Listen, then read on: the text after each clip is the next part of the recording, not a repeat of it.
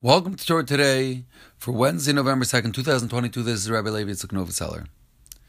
It's an amazing experience that Noach had. An entire day and night was dedicated to one thing and one thing only: the kindness that he was giving to other creatures.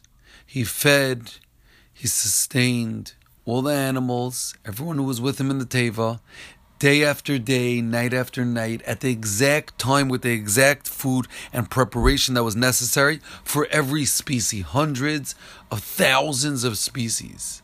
And yet he came late one time over the entire year in the Teva to the lion, Vayishar ach Noach. And it says that Noach was punished, that the lion kicked him, bruised him, and forever he was limp. One time coming late is worthy of getting punished in such a severe way? What is the explanation as to why Noach was punished in such a severe way that for one time being tardy to the lion, he got punished? A permanent ailment. Say the great rabbis that why did Hashem save the world with the Teva?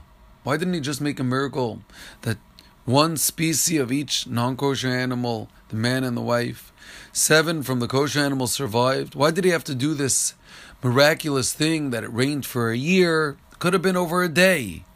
Why did Noach have to feed them? Why didn't Hashem make a miracle that they just didn't need to be fed? The answer to all these questions is one: that Hashem was rebuilding the world that was destroyed because of the deterioration in the character traits of mankind. How they weren't makpid, they weren't careful on anything, not on adhering to Hashem's law and not being careful with how they treated other people. They stole and mistreated everyone, the animals and humans alike. Hashem was rebuilding the world and hitting the reset button. To do that, Hashem had to go and lay the foundation, lay the bricks with kindness. He had to rebuild the world with Olam Chesed Yiboneh, a world that was built on kindness. And he specifically wanted to go and save the world in this manner and force Noach to build it with kindness that was necessary so that all the future that came out of this kindness was built with that ingrained in its DNA. That was Hashem's messaging and Hashem's intention. So it wasn't just that Noach came once late to a lion, big deal.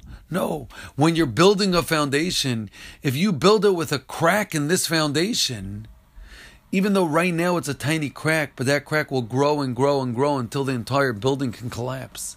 That was the hakpada, that was the severity in coming late to that lion. That it's not just one lion, it's not just one time over a year. This is the whole foundation, Noach. You have to be so careful with the foundation that even one time, who knows the repercussions that it can cause. And that was the messaging. Hashem was telling Noach, this is not just any lion. This is the lion that's being used for every moment is part of this foundation that you're pouring the cement. Make sure it's pure and perfect in its entirety. Thank you very much for listening. Have a healthy and successful day.